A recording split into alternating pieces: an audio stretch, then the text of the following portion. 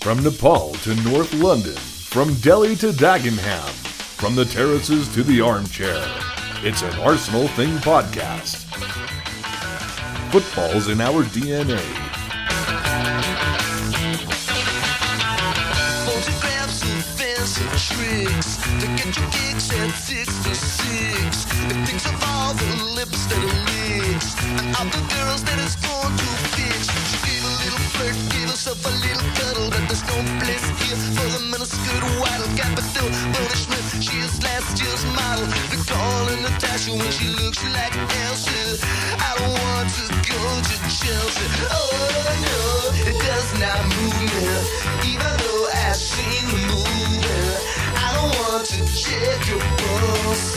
I don't want nobody else. I don't want to go to Chelsea. Hello and welcome to It's an Arsenal Thing podcast. I'm your host Tom, and I'm in the company of the nimble, socially awkward and reluctant conversationalist known as Silent Dave.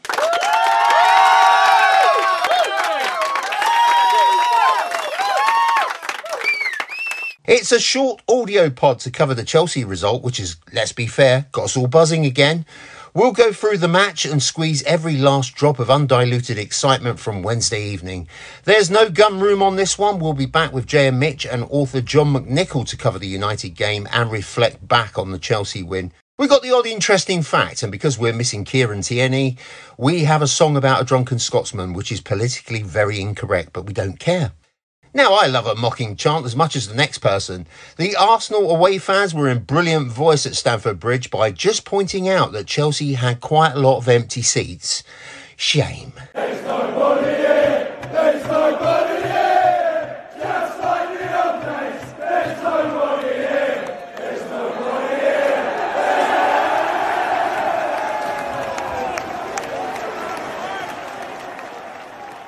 First up, Ian Wright was inducted into the Premier League Hall of Fame. Congratulations, Ian. Our legendary striker follows in the footsteps of Thierry Henry, Dennis Bergkamp and Patrick Vieira, all to be honoured for their incredible performances. But there was football outside of the Premier League. Let me just remind everyone that. Now, do you remember when we used to hang around outside Stamford Bridge waiting for their ageing players to come through the doors, close to retirement or even death? I remember seeing Edu outside with his barrow collecting rejects. Bring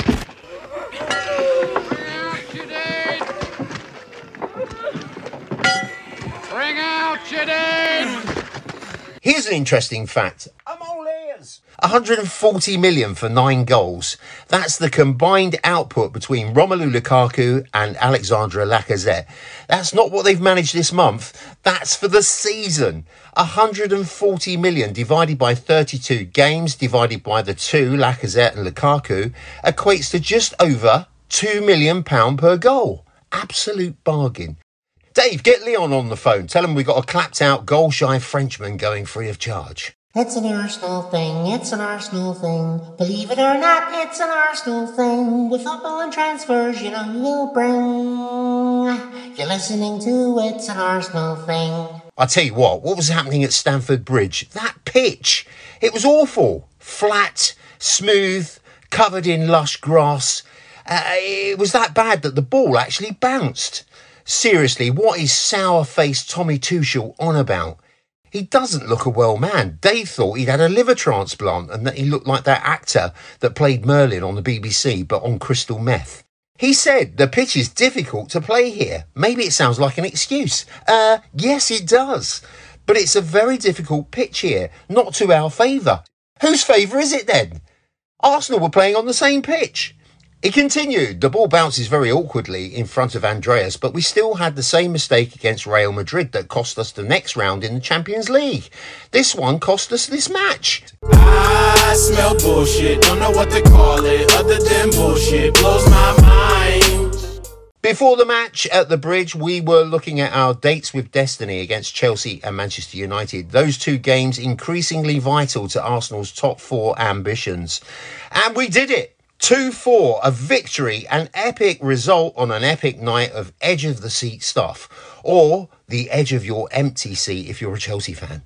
It was a tense start when I looked at the team sheet. I was a bit miffed. El Neni and holding in, Lokonga on the bench, a back three and no Martinelli. Boy, have you lost your mind, because I'll help you find it. But here's the rub. We needn't have ordered the sedatives or extra toilet rolls because we came out of the traps on fire and managed to keep going despite quick equalisers to get a massive result. I will tell you all about it. Every goal, the good, the bad and the fugly. Sky provided great stats that showed Arsenal had 55 attempts on goal in recent games, which yielded only one goal. That's a rate of 1.8% shot conversion. Ouch.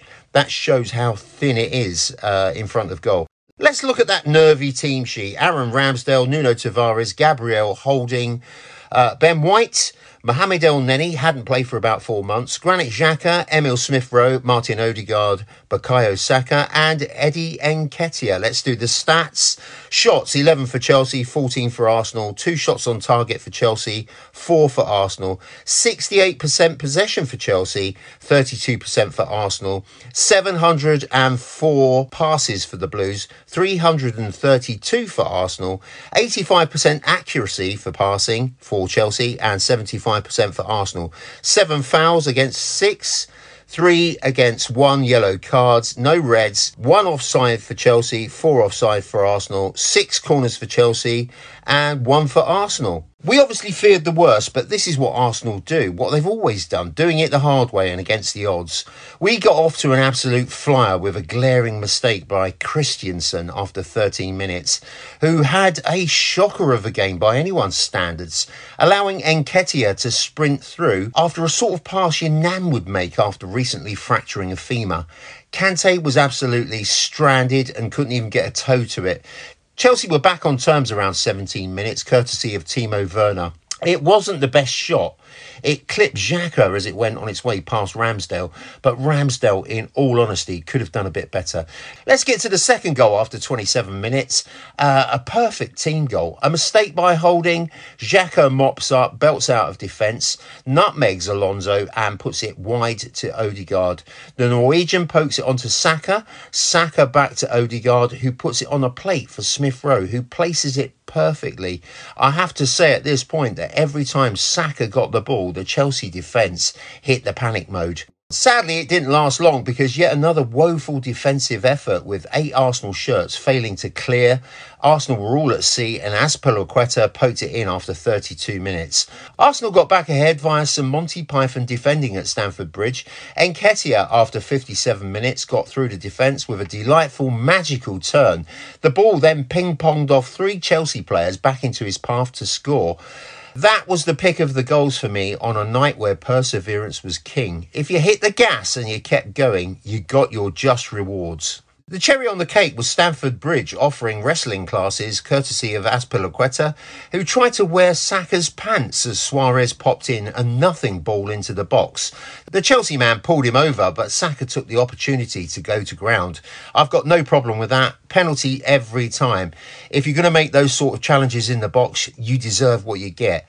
Saka put his unfortunate penalty miss for England to one side with a well-struck and confident strike, and the brilliant Arsenal fans were jumping, incredible support and noise. There was some horrible stuff though. Chelsea booing Saka and singing "You Let Your Country Down." There was a definite lack of credit by the Chelsea manager by closing down the interview and storming off. Azpilicueta was found arguing with the only 2 Chelsea fans allowed in, but it's goals and points that count. 3 shots on target and 3 goals. What happened there? From a side with 6 English players, and all those goals were coming from the Highlanders. For those bemoaning the inconsistencies under Arteta, the agenda took a dent with this result. Fabulous result. Let's move on to the United game. It's an Arsenal thing, it's an Arsenal thing. Believe it or not, it's an Arsenal thing. With football and transfers, you know we'll bring. You're listening to It's an Arsenal thing. Now, because we're missing Kieran Tierney that much, Dave decided to have a musical tribute. He went through the media vaults and found this very unbefitting song about a drunk Scotsman. Well, a Scotsman clad in kilt left the bar one evening fair, and one could tell by how he walked that he'd drunk more than his share. He fumbled round until he could no longer keep his feet, and he stumbled off into the grass to sleep beside the street. Ring-ding-diddle-diddle-I-D-O, ring-da-diddly-I-O. He stumbled off into the grass to sleep beside the street. About that time, two young and lovely girls just happened by. One says to the other with a twinkle in her eye, "See yon sleeping Scotsman, so strong and handsome built, I wonder if it's true what they don't wear beneath the kilt." Ring-ding-diddle-diddle-I-D-O, ring-da-diddly-I-O. I wonder if it's true what they don't wear beneath the kilt. They crept up on that sleeping Scotsman quiet as could be, lifted up his kilt about an inch so they could see, and there, behold, for them to view beneath his Scottish skirt was nothing more than God had graced him with upon his bird. Ring-ding-diddle-diddle-I-D-O, ring-da-diddly-I-O, was nothing more than God had graced him with upon his bird. They marveled for a moment, then one said, "We must be gone. Let's leave a present for our friend before we move along." As a gift they left a blue silk ribbon tied into a bow. Around the bonny star the Scots kilt did lift and show. Ring-ding-diddle-diddle-I-D-O, ring-da-diddly-I-O. Around the bonny star the Scots kilt did lift and show. Now the Scotsman woke to nature's call and stumbled towards the trees. Behind the bush he lifts his kilt and gawks at what he sees. And in a startled voice he says to what's before his eyes, "Oh, lad, I don't know where you've been, but I see you won first prize." Ring-ding-diddle-diddle-I-D-O, ring-da-diddly-I-O. Oh, lad, I don't know where you've been, but I see you won first prize.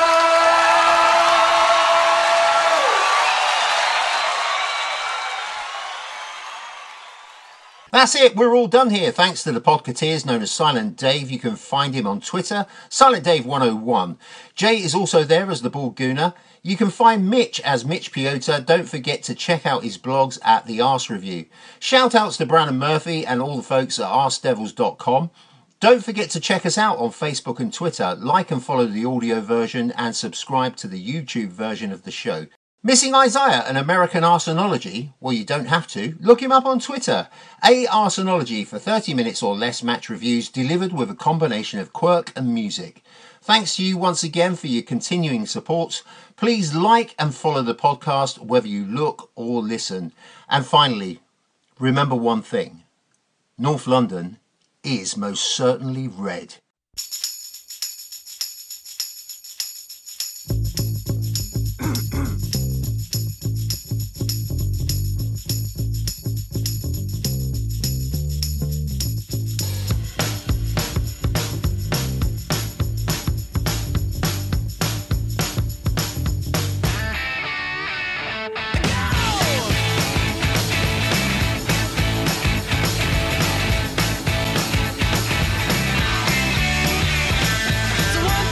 Take my hand and come with me because you look so fine that I really want to make you mine. I say you look so fine that I really want to make you mine. 4, 5, 6, come on and get your kicks. Now you don't need the money when you look like that, do you, honey? Big black boots, long brown hair. She's so sweet with her get back stare. Well, I could see you home with me, but you were with another man, yeah. I know we ain't got much to say before I let you get away, yeah. I said, are you gonna be my girl?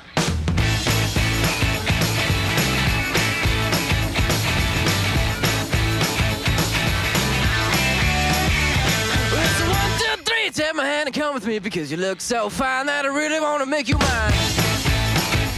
I say you look so fine that I really want to make you mine.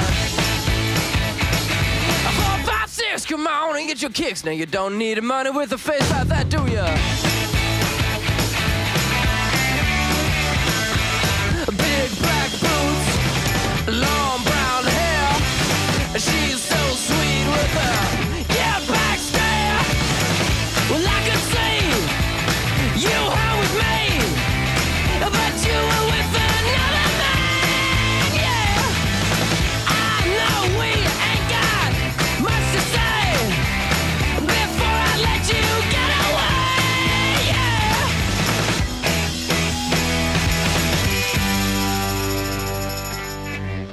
I said, are you gonna be my girl?